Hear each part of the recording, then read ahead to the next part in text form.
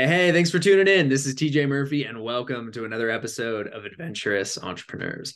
My guest today is LaSean Smith. After spending over a decade as a software executive at Amazon and Microsoft, he uncovered patterns of using process as a tool to win in business more often. And he's applied this toolkit to start new businesses, produce feature films, and turn around struggling companies. He's consulted a wide range of clients, including Electronic Arts, Sony, T-Mobile, Target, Tom's Shoes, and Warner Brothers Studios, just to name a few. He has deployed over $450 million in capital across corporate R&D investments. LaSean holds several patents for inventions related to AI, computer vision, machine learning, and media streaming. And he's been fortunate to help launch products that have found their way into the hands of millions of people. He's a veteran of the U.S. Navy and a graduate of the professional screenwriting program at UCLA.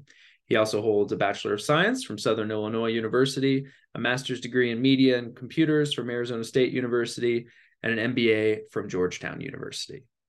Lots of knowledge here, guys. So just a few of the golden takeaways LaSean shares in this episode are mastering self-knowledge for business success, the power of personal mission statements and joyful productivity, understanding markets, mastering bootstrapping and leveraging time for creativity, networking and growth strategies, how to extract value from strangers and foster personal and business innovation, and LaSean's blueprint for success, integrating self-accountability, systematic decision-making, and strategic networking in business. So without further ado, this is me and LaSean Smith.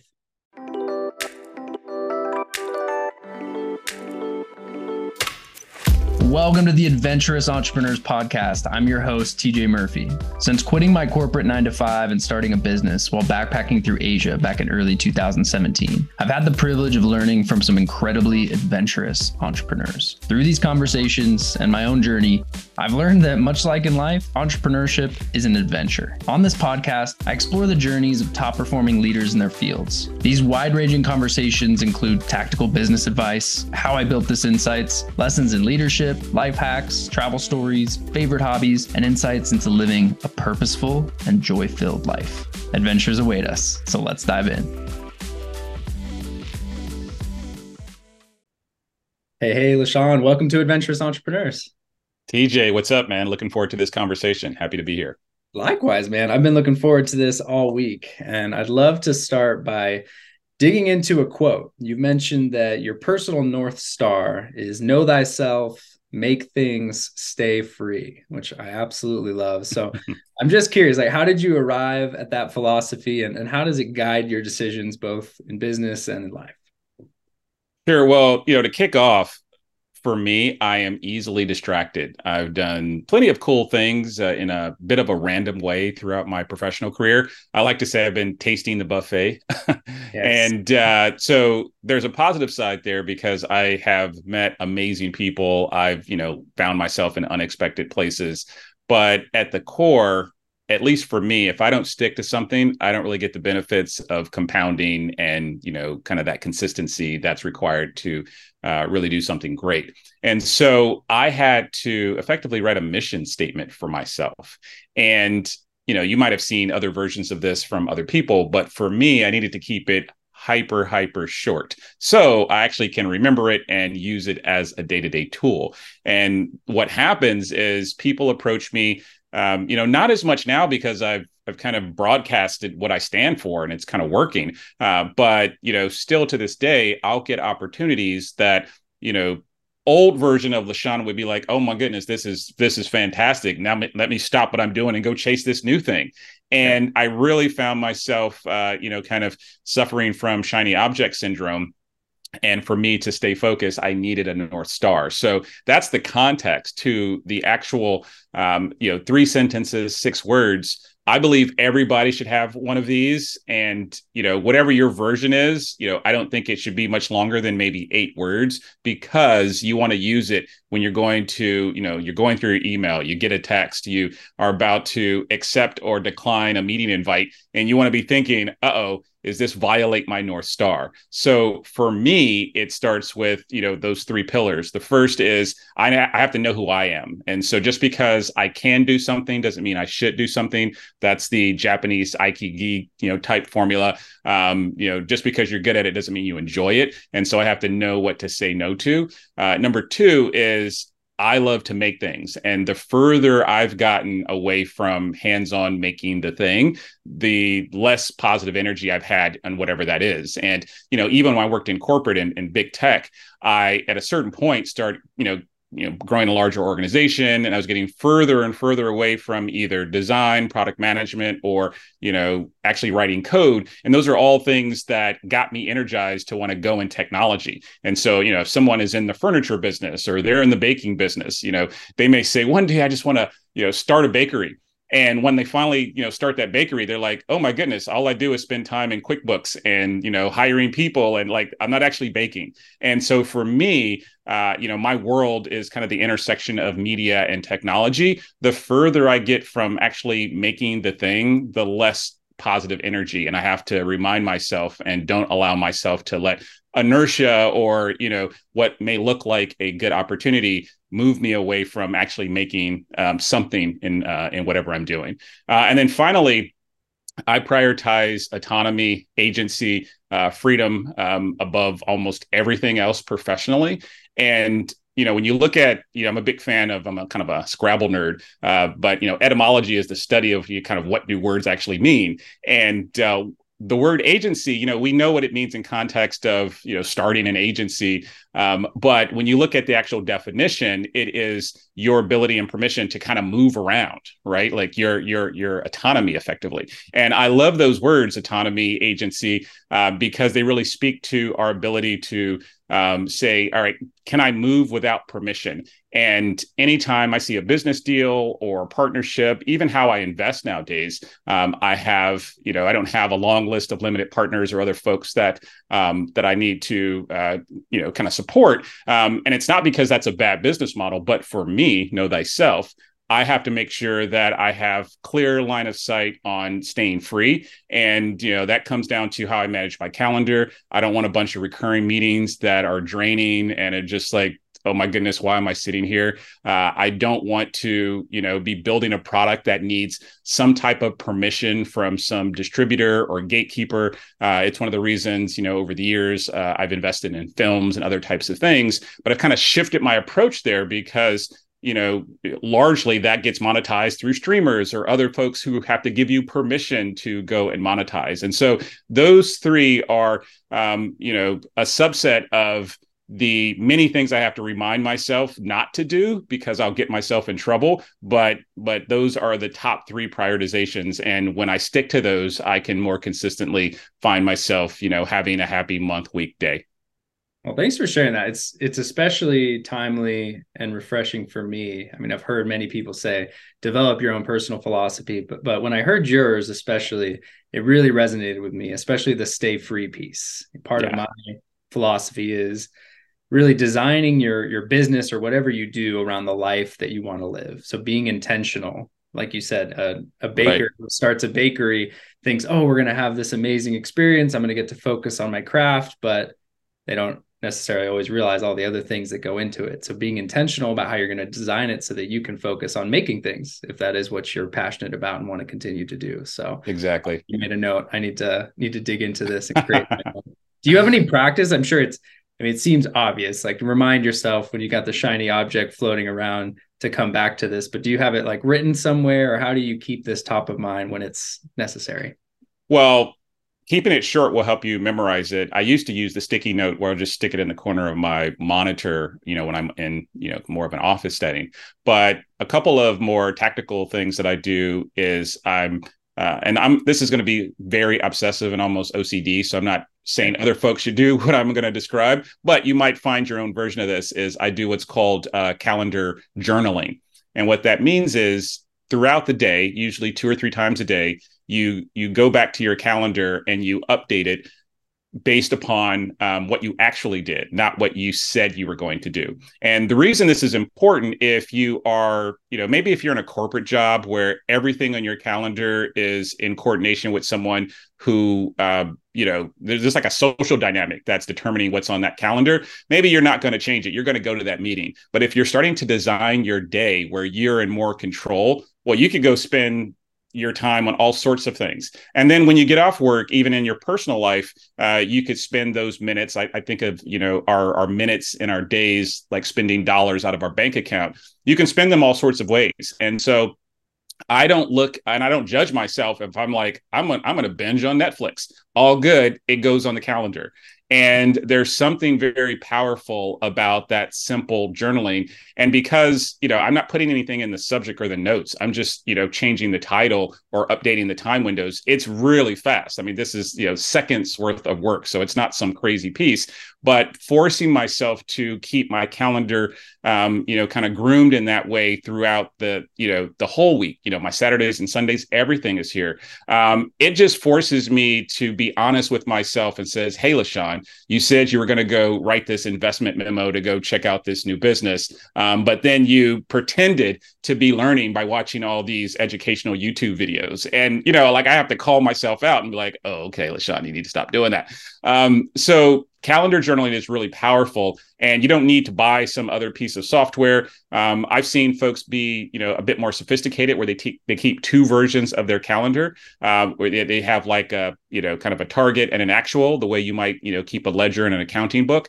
But I keep mine uber simple, and I've been doing this now for, I don't know when I last broke the streak, but it has to be at least, 2.5, 3 years ago since I broke the streak. And so my calendar actually has basically everything I've done, even travel and those types of things, in 15-minute increments, for the last 2.5, 3 years. And then I had cheated. And then I don't know, it's probably a year before that. But, I've really work this into my system to force me to think about how am I spending my time. So that's one thing. And every time I'm adjusting my calendar, I'm thinking back to my North Star. The other, kind of very tactical thing is I really believe that I at least need to give myself, sometimes a few hours or a day before I make any commitment with someone else. And so sometimes I'm going to call and, maybe there's a deal that I should go look at, or someone's offering to maybe invest in something with me. And as I kind of move through, I'm like, this is all good. Let's say yes, right? And let's go do this. And I've found that when I pause and say, hey, let me get back with you tomorrow and give you a decision, just having that soak time, in most situations, I come back and say, not a fit. And I just had to think through, what am I signing up for? How is this going to start compounding with the other things I already have? And, in the moment, it just feels so natural. And, it could be, for me, it could be from a source of, maybe things that aren't so positive. It could be greed. I'm like, oh, right, well, that seems like free money over there. I should just say yes to that. But I really have to keep myself in check. And so by not committing on the spot, even if it seems like a no-brainer, I keep myself out of trouble more often. And what am I doing during that, few hours or that day of thinking? I'm going back to my North Star and really trying to troubleshoot and say, what could go wrong? And that's really kind of counter to how I look at many of my business investments. I'm not looking at business investments thinking, here's all the things that could go wrong. I think it's a very destructive way to look at opportunity. I think what could go right. But when I'm spending my own time, I'm pretty pessimistic and saying, don't commit unless the conviction is very strong. I love it. I mean, we're 10 minutes in. You've already given us several tactical things that people can implement, but I especially love the calendar journaling. I think that's something that many people talk about, but the way that you describe it, and especially your commitment to it, congrats there. That's huge. But I think especially for designing your business or whatever you're doing around your life, having that ability to hold yourself accountable, to audit your time, see where you're actually spending it, that gives you so much more clarity on what you should be doing and what you shouldn't be doing. So exactly. And just one last thing on that. When if you caught me 10 years ago, I was crazy on quantified self and all these productivity hacks. And I try to be dialectic and challenge myself and say, okay, LaSean, you think this, like, argue the other side of this to make sure you're thinking from first principles. And maybe I have good intentions, but I got the wrong system or the wrong framework. And I was like, why am I so caught up on all these productivity tools and productivity hacks and what have you? And then there was kind of this turn on hustle culture and folks saying like, it's not all about, squeezing every minute of working. And I wanted to listen to both sides and have a more crisp and concise view on like why I was so drawn to these productivity tools. And where I landed was I really get drawn to being intentional. And so for me, it's less about I am trying to be as productive as many hours as possible. I do really believe that we can, drive more production density. So, if you think about productivity, in a 1 hour unit, somebody might say, well, I work smarter than that other guy. So my hour is more productive. Well, but if that person works just as productive as you and they put in more hours, they're still going to get more output, right? And so I don't believe this idea where it's just like, oh, I work smarter, not harder. There are people who can do both, and you just have to figure out in your business or your discipline or what have you, do you want to compete against those types of people? But for me, when I look at how I want to spend the time, it's now moved away from a hyper focus on being productive and a hyper focus on being intentional. And so again, for what some folks might say is like, oh, LaSean, you're squandering your time. You're one of the things I love to do is I look at I'm here in the Pacific Northwest. I look at raw land, and I'm driving all over the Washington State looking at raw land. Some of it I'm actively interested, others I'm just trying to learn, and it's definitely not the most productive way to do it. Like I could just go hop on the internet, look in Google, look at like, there's so many ways I could like simplify that experience. But what I find is, it gives me dedicated time for podcasts. It gives me dedicated time to kind of like see the world. I'm observing things in unexpected places, and it's like, I'm not cheating. And so I feel very intentional about that time, even though they can be large blocks of hours. And so I've moved from being, focused on productivity to being focused on how we intentionally spend our time. I love that example, because where some people would say squandering time, I hear something that you get a lot of joy, and right. Being intentional about that gives you more time to do things that you wouldn't otherwise have the time to do. So there you go. Keep it up, man. And I'd love next to dig into a bit of background on your story, because your journey from the Navy to becoming a software executive at some of the big tech giants to an entrepreneur and now an investor, it's fascinating to say the least. So could you walk us through that transition and what motivated you to take the leap into entrepreneurship and now into primarily investing, if I understand correctly? Yeah. So there are three common themes in all of the windy roads of the things that I've done. One is systems engineering. And if you talk to me as a high school kid, I couldn't give you those words, but the things that I were drawn to, that was always in the mix. The second was media production, whether it was audio or video or what have you, telling stories or connecting with folks through media. And then the third was, really understanding how we make decisions, kind of the psychological kind of input on how we make decisions, especially about time and money. And I grew up in with childhood where, there was a lot of financial insecurity. And I think that the contrast is I had a very socially supportive, kind of nuclear family. And so like all the intangibles on that side were very strong, but we were broke, right? And so this really interesting piece where a lot of positive support, a lot of emphasis on education, a lot of, I had the right social support structure, but there was always this sense of financial insecurity. And so those three things are kind of the mix that drove me. And so through the years, anytime I found an opportunity that intuitively, again, I didn't know the words, you couldn't, put me on the spot and say, like, rattle off those three things. But I was trying to stay honest to myself. And at least I think that's the part I got right earlier in my journey. And the more something felt like it was speaking to those three areas, the more, I would spend time there, and then I would give myself permission to break up. I think that's something that sometimes we don't want to do because of sunk cost, or other things in our mind. It's like, well, we've already done so much, or we've already gotten this title, or we've already done this. And I went down a path in the military. I was very successful in the time I was there, and then I was like, I'm going to go try something else. Then I, went hands, on, writing code as a software developer. And then I said, I actually want to go design this. And people are like, this is crazy, LaSean. Like, why are you going to take this lateral or demotive, kind of role where you're demoting yourself to like go be a junior developer when you're, at the time I was kind of like a mid-level developer. And they're like, all right, you're going to go be a junior designer, make less money. And it was just like, no, this is clearly the next stage to kind of stay true to these pillars that we're evolving.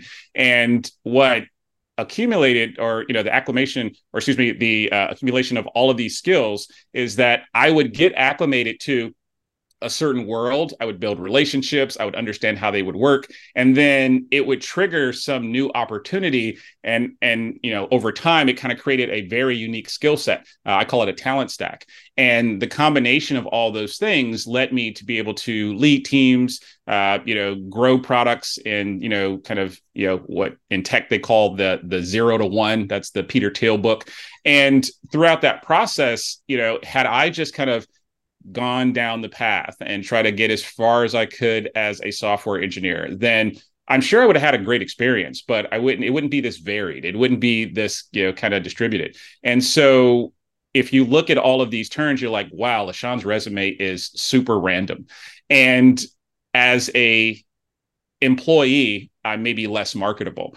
As a entrepreneur or an investor, I'm hyper, valuable, right? And so this is, I think, just part of that being intentional on how you spend your minutes, because you will compound into something whether you are explicit or not. And so today, how I spend the bulk of my time is making sure I give myself enough space during the week to read, to research, to talk to people, to ultimately just find some opportunity that my, hopefully unique skill set can go add value to.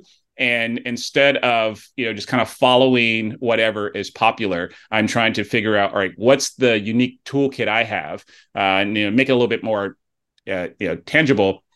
There's a lot of great conversations going on right now about, acquiring boring businesses, the Cody Sanchez's and everyone around that world every day. Yeah. And what I love about that is, for folks who don't want to take on too much risk, who are ready to put in work as an operator, it is a great blueprint to say, here's a way to break out of, the employee path where you can take more control of your destiny. And there is no shortage of these businesses, because of these transitioning demographics and other things that, folks know about that space.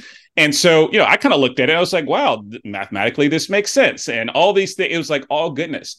And, what's the reason you wouldn't do that? Well, because people say, well, maybe a better business model is, building SaaS products or, building, apps or what have you. But they don't do that. It's going to waste so much time. You're going to it's so risky. And there's all these things. Well, why do folks say that? It's because most people don't have those skills. But I already happen to have those skills. And so it would be silly for me to say, I'm going to just go follow what everyone else is doing over here and ignore what makes me unique. And so I believe most advice should be contextual and situational, because just what worked for me may not work for somebody else, but maybe the system or the process is something that can be extrapolated and we can share with each other. But hopefully you've done something in your life that makes you unique. You have some unique interests and or unique values, and that combination of those things is probably what should be your compass. I love that point, because I think so many of us get into this trap of seeing, whether it's the boring business influencer on social media or whatever they're pitching, you're looking at it as, oh, that's a one size fits all. I can do that. Exactly. Or I can't do that. But the important thing is to contextualize your experience, your interests, your skills, and do your due diligence into, does that model work for me? And am I interested in it enough to actually move forward? And I love your story here, because the main theme that pops out to me is curiosity. You were moving in all these different paths. You got to levels of success, and then you had this eagerness to learn. and stack up skills that have led you down this path of becoming an entrepreneur and investor, where you're able to really multiply all of those experiences into something much greater. So I'm curious, like reflecting back on the early days, if you were to give advice to somebody that's just getting started or thinking about starting a business, starting down their entrepreneurial path, like, are there any key pieces of advice that, you would tell yourself when you were just getting started? Yeah. So again, our paths are so unique. What I've attempted to do is find the thread that can be more broadly applicable and not just say, well, it worked for me. Because if I'm honest with myself, I've gotten lucky so many times. I mean, growing up as a kid, I love to, kind of play around with beats, music production, video cameras, and, writing code. Like, I didn't know that social media would be a thing, that, software engineering would be explode. Like, I had no insight that this was something you could actually even get paid for. And so to pretend, it's like, well, you should just go, follow your passion. Well, maybe your passion is something that people won't pay for, right? And so I'm not, I try not to assume that what worked for me can really be extrapolated. So, and I like to start with that as kind of an asterisk, before I say like, well, here's what I think, because we're all smart enough to kind of listen to hopefully interesting stories, or from people who have had maybe experiences similar or different from ours, and then pull out the pieces that we can take action on. So, with that big asterisk, what I would say is, when I started off, one of the biggest mistakes I had was I would just build the products that, made sense for me. And I would say, like, surely other people have this same problem. And I've seen this multiple times where, there's definitely some survivorship bias that comes out of this, where I've seen people who they did that and it didn't work. And then other people who did that and it worked brilliantly. And they're like, the only way is to just, follow your passion, and, then it'll work out. I've come to a more nuanced and hopefully mature version of that, which is, if I was talking to, young LaSean, I would say, number one, pick a community that you love. And, even, kind of writing it in an action-oriented statement, love your customer. And if I hear someone saying like, oh, this new such and such trend in this particular industry is booming, I'm going to go dive into that. And that's why I ignored a lot of the noise, during like Web3 and the crypto phase, because it was very clear to me who really deep down was connected to both the technology and the customers, and then who just thought like, man, this is a way for me to go get rich. And if you are not showing up with kind of a true empathy and compassion for, your community, I think, one, you're going to have a lot of misses on product strategy. You're not going to write great copy. You're not going to think about interesting go-to-market, because you won't know where the customers are. So you're going to overspend, and maybe you're spending in advertising where you could just go to this, forum and have a conversation and get the same conversion. Like, there's just so many things that you're just going to miss if you're not really connected. And so I wouldn't assume that just because I'm interested there, that there is a market. And, each year I try to have like a really hyper-focused kind of thesis that I'm trying to learn from, and hopefully, articulate in an interesting way. This past year, I've been primarily looking at permanent capital and different ways to fund businesses that sit between VC and maybe small business. And so that's what I've spent the bulk of this year. As I'm kind of outlining for next year, my focus is going to be around like, how do we productize customer development?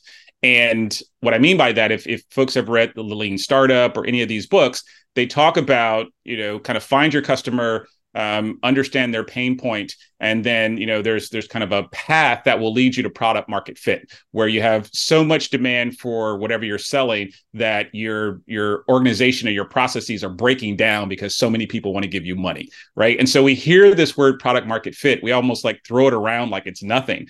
And what I would go back to early LaSean and say, obsess on breaking those words down, because intuitively know what it means. Product market fit, it's 3 words.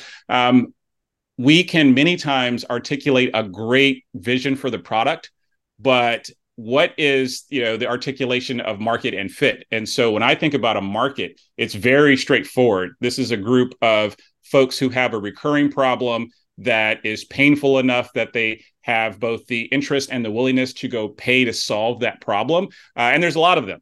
And so when I think through that lens, I'm like, all right, I shouldn't go on Google and say how many people bought bicycles last year. And like, that's my market. You should go and validate this. And I have this rule, kind of getting back to the tactics, where for every new business that I am going to consider investing in, that's not an existing business, that's kind of proven there's demand there, I have 100 interview rule. And what I want to know is if you don't go interview 100 people, I'm not interested in investing in your business. And I want to see the data. I want to see how did you, it could be lightweight. You could put it in a spreadsheet. You could put it in Word docs. Like, I don't really care how people document it, but the work. You need to go talk to 100 people. And invariably at person 17 or 25 or whatever it is, what you thought was your product, what you thought was your solution is not it. Or what you thought people would pay is off. And sometimes it's the other direction. People actually will pay more, right? But regardless what it is, what's in our brain is almost guaranteed to be wrong. And so what I would really tell myself is, on the path to product market fit, I would spend most of the early time on market validation, figuring out who are the humans who have this recurring problem that want to pay to solve this. And, again, it's that saying, you're probably better off selling painkillers and vitamins, and, wrapping all of that up in something where, maybe a behavior is shifting, maybe there's a regulatory change that has happened. But whatever it is, this is also growing, right? There's more of these people who now are kind of joining this market. And if you're really honest with yourself, many times, if you go through that process, you're going to find out the market's not that interesting. And for folks like Warren Buffett, who says like, hey, I might read, dozens of books over the course of months, and then I'm going to make one decision. To me, this is the more approachable, accessible version for early stage entrepreneurs. If someone says, hey, LaSean, I just need, $250,000 to go build X.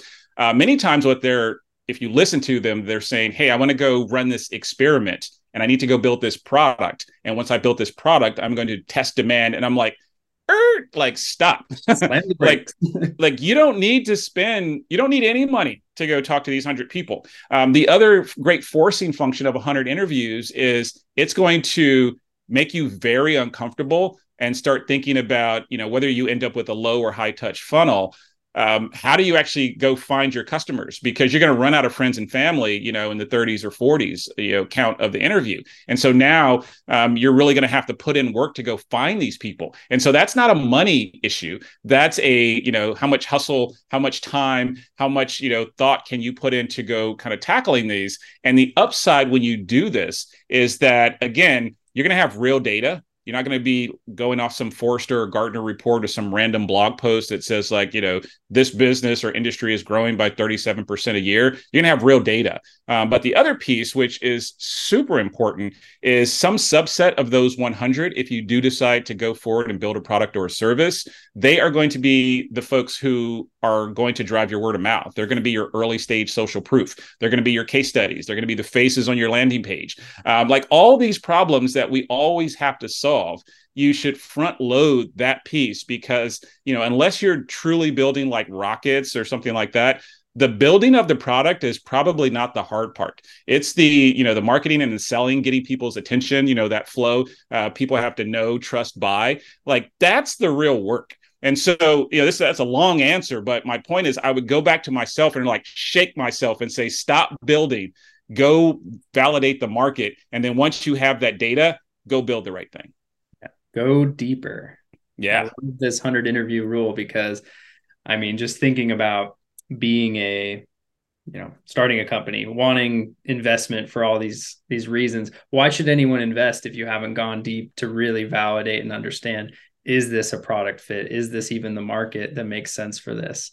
And like you said, you're going to learn so much throughout that process that right after that 100th interview, things are going to be painstakingly clear and you're going to have a much more guided vision for what step comes next. So on the funding piece, I'm curious, you've had multiple exits and probably raise some money. And I know you talk about this a lot in some of the thought leadership and things that you put out, but can you share specific strategies that entrepreneurs can use to bootstrap effectively and gain leverage without external funding? Yeah. So one of the reasons I'm so passionate about folks who start small is it forces you to see the holistic picture, because you got to do all the jobs. Yeah. And it's a cheat to say, well, I'm the CEO. I actually, in the companies I've started later on, I rarely use that title, because it's like, all right, it's like 12 of us. Like, why do I need to call myself the CEO? This is kind of a silly title. I might just use owner or something like that. Founder is fine. But, again, this is me trying to check myself, because I think it signals like, I want to be big. And I'm like, no, now I want to be small, and I want to take pride in being small, because I can move, as they say, big companies move in months and years, venture-backed startups move in weeks. And ideally, if you're a micro business, you're moving in hours. And that's the magic, is that you're more agile, because you don't have all this, decision consensus and all these other things that have to take place. And so I go back and say, all right, first, do I have myself in order? There's a Charlie Munger story where he's like, hey, your first 100,000 is really what unlocks you psychologically. And he's saying basically, you paid off all your debt and you got $100,000 in cash in the bank after taxes. And he's like, psychologically, that's going to be a point where you realize like, oh, I could do this. I've kind of adjusted that, basically doubled it because of inflation. I think that number is maybe, more like 200 grand. But I like the idea of going all the way back to $2. When I was really young, one of my relatives, I don't even remember who it was, they used to give me silver dollars. And then one day on my birthday, they gave me a $2 bill. And I even do this to like my, nieces and nephews. I'll give them $2 bills sometimes. But you got to go to a bank and you got to get a $2 bill. It's like it's kind of a hassle, but it's just kind of a cool thing. But the reason I use the $2 bill is, all right, go do this market validation, and go get someone to give you $2 for whatever you're selling. And I don't care if you say, well, LaSean, my product's $800. Okay, well, now you have 0 customers. I'm not saying price it at $2 in perpetuity. Go get 1, 2, 3 people to give you $2 for your product, and not like a fake $2. Like, no, I'll just give it to you free. No, however you're going to collect money for real, they have to go to the Stripe page, or they have to Venmo, or like whatever it is, they have to go give you the $2. It has to show up in your bank account. And there's so much work to go from I give this away for free to I collect $2, that it'll force you to build the systems and think through problems. And I'm going to get to your funding question, but I really think like this progression is super important. And so then I like to do what's just called add zeros. And, maybe 200 is now we're getting too much precision, but you go from $200 or $2, and then you're like, all right, how do I now go get $2,000? How do I turn that into $20,000? How do I turn that now into 200? And at each of these increments, it's forcing you to think differently, because what worked at $2 won't work at $200,000. But why I believe psychologically this is so important has to do a lot with mindset. If you go watch, maybe Alex Hormozy or one of these folks who will talk about like, well, here's all you have to do with your offer and your leads. Anyone who's been in the industry, almost any industry where they've had to really take control of their sales process, they're going to listen to him and it's like, this makes a ton of sense. Now, I will say, I believe, folks like him are more optimizing for B2C type products. I don't think his framework is as useful for B2B, but there's still a lot of goodness that you can extract. But my point is that, you'll see in the comments or other things, folks will say, well, great. Now, I just need to have $200,000. And we have to give ourselves permission to work all the way back to the $2 standpoint, because like, I don't care if you work at Taco Bell or what have you, like, if you can't figure out how to somebody give you $2, you're just not ready to be in business. And so anyway, I call that out because that's like the readiness in the gym. And people are like, I'm ready to go play professional sports. And I'm like, all right, how many hours did you practice? Did you do all the things that, would lead up to you playing at the professional level? And for many folks, that's not true. Now, back to your question. If you do those things, you're going to have a couple things that are very valuable. You're going to force yourself to have discipline around process, because otherwise you're not going to be able to compound your way, from the 2 to the the 2,000 to the 200,000, blah, blah, blah. You won't have the path to go and do that because you'll get lazy. You'll try to like do it all at once, and you won't kind of do the incremental work required. And so that's the first piece, because what you're really trying to do in all of these things in bootstrapping is look for predictability paired with velocity. And so, VC capital wants velocity, but they don't really care about predictability. Like you could burn through, millions of dollars, and the VC firm is like, well, I have 20 other bets in this industry, and then, one of these are mathematically going to work out. But if you're bootstrapping, you have to add predictability to the mix, and that's probably going to bring down some of your velocity, and you have to find the right balance of the two for your particular industry, your particular market. And so once you have all of that, that's all the preface. It's like, okay, well, but I still need some money. I believe the more you can be hyper-focused on folks who have high willingness to pay, you'll hear some people call these high-value customers.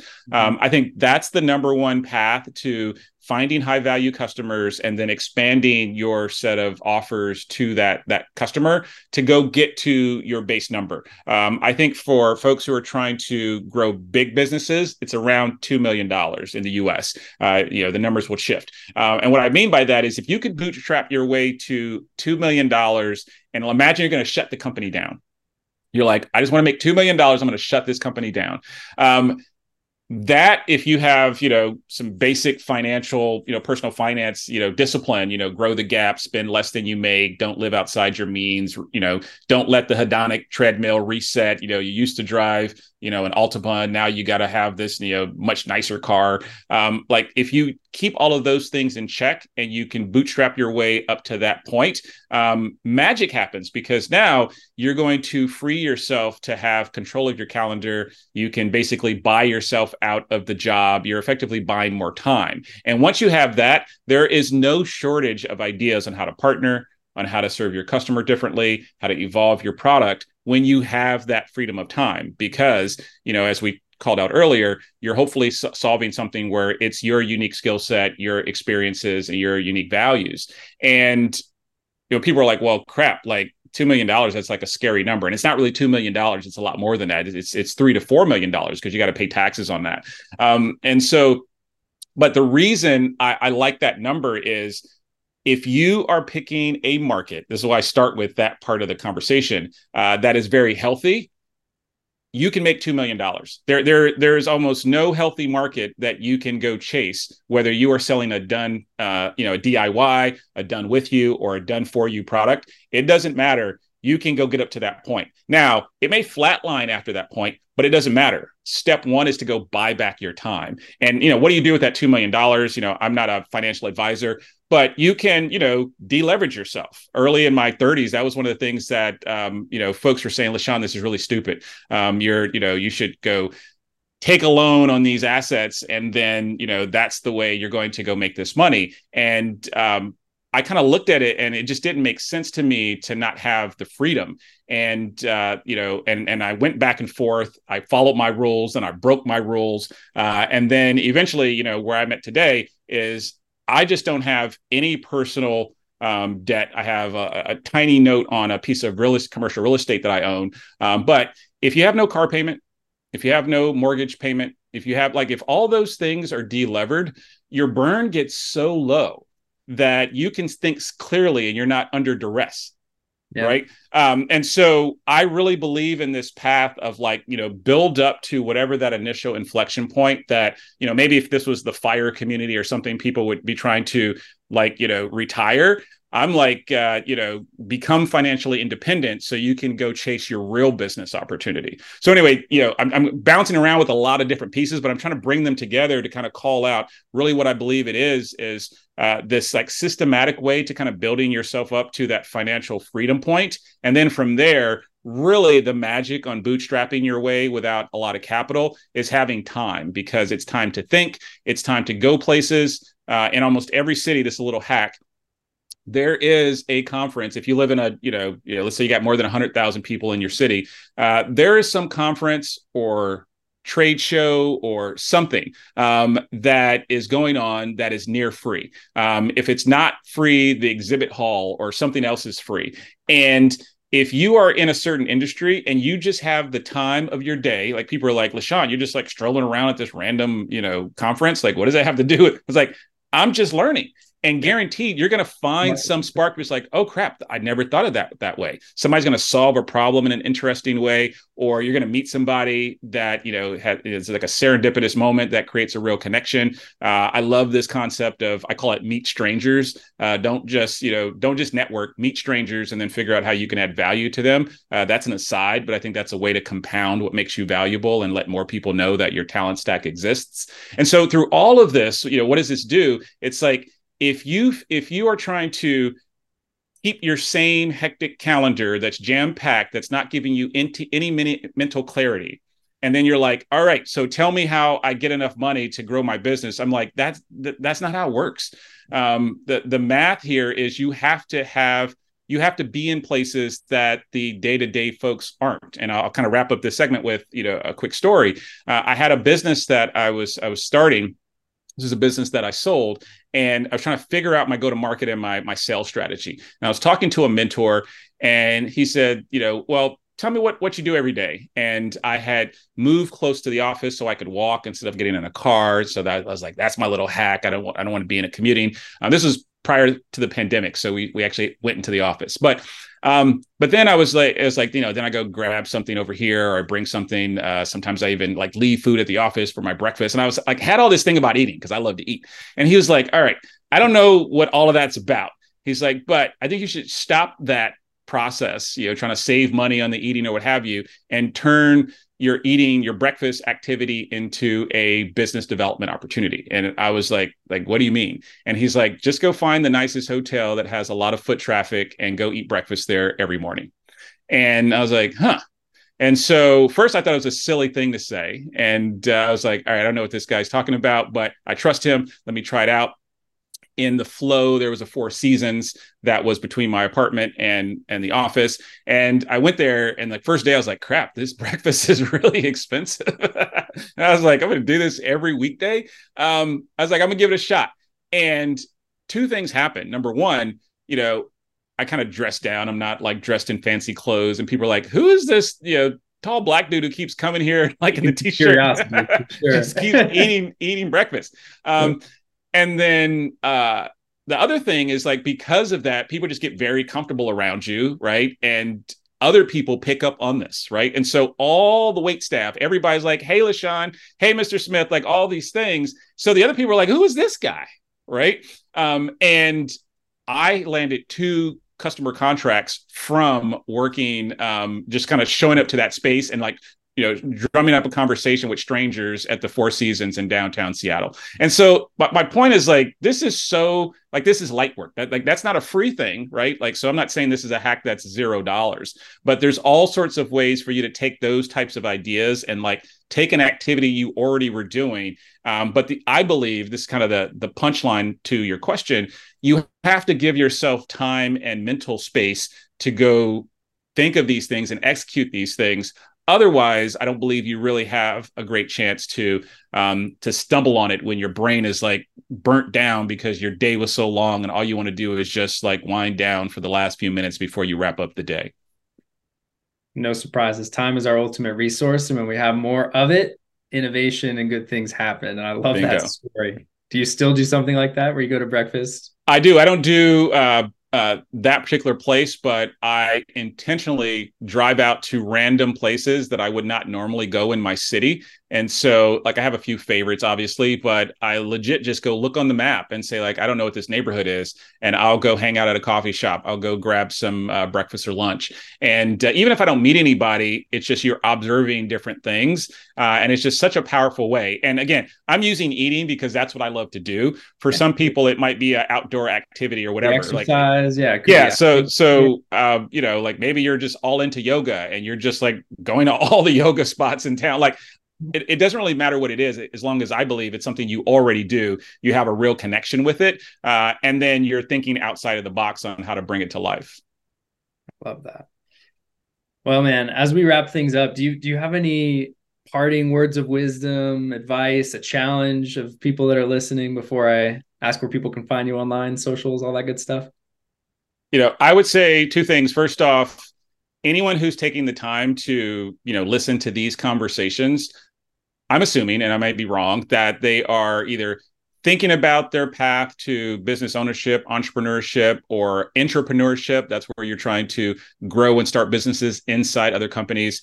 And, it's trying to figure out, all right, did I get a nugget out of this that I can go put to use? I really love the kind of book title from Jim Collins, where it's Think Big, Start Small, Scale Fast. And if you're listening to any of this and it's resonating, it's like, don't delay, like go do something today and compound your way to success. I was in Malaysia earlier this summer, and I just love Southeast Asia. And the people are nice. Specifically Kuala Lumpur is one of the big cities, the biggest city in Malaysia. It's a fantastic place. But the people are nice. And this sounds like a silly thing, but I have learned that just don't do business with mean people. Like there's no upside to it. Those are the folks that they're going to become your network. So why do you want a network full of people that you don't like? And when I take those trips, it's just reminded that there are so many ways to do the type of work you want to do with people that you want to be around. And so look for those shared values, look for nice people. This sounds like a small throwaway comment, but it's so important, because business will always get sucky at some point, and you don't want it to get sucky with people you don't like next to you. And the last thing I would share, the name of my company is Kager Investments, like the finance term, compound annual growth rate. And the reason I love that acronym, it used to be like a douchey Wall Street bro type term. And I've reclaimed it. And the reason I love that term, is because to me, it's not just about compounding your money. It's about compounding your personal development, compounding your relationships, compounding, how you think about growing your business. And if you think, is that statement, get 1% better every day. If you think about the power of compounding to how you get yourself better, how you improve your company, all these things, it forces you to think in a system. And when you think in a system, you're like, well, I want to get this thing better. That means I can't just kind of freestyle my way there. It's like going to the gym the first day. You're not going to see these crazy gains. But if you just stick it out, you're going to say like 9 months, oh my goodness, like I couldn't imagine how this thing could go, because it's almost always exponential and not a linear situation. And so for anyone out there, just like find the system that you can stick to, that you can be consistent, because I really believe that's the biggest unlock for our success. 100%. Just keep showing up. And to anyone listening, Sean said it, you got to take action. So pick one thing from this episode. For me, it's something I've thought about before, but creating that short philosophy that you can really use as your compass. That's gonna be and share it in public, to friends and family. It shouldn't be a private thing. You want them not to violate your constitution as well. 100%. Awesome, man. Well, so much value. I've got a page of notes here that I'm going to reflect on. So I'm so grateful for your time. Thanks for joining us, and we'll put links to everything in the show notes. So, sounds great, TJ. Great to hang out. Hey, likewise. Peace. To all of our adventurous listeners, thank you for tuning in to today's episode. Please be sure to subscribe, download, and share this on social media or with someone you know will get some value from it. Leaving a review goes a long way in helping people find the show, and I personally appreciate reading them when they come in. So please go drop one if you have the time. We'll see you all next week, and remember, whether we're talking about business or the things that bring us joy outside of work, life is meant for exploring. So go out there and live it one adventure at a time.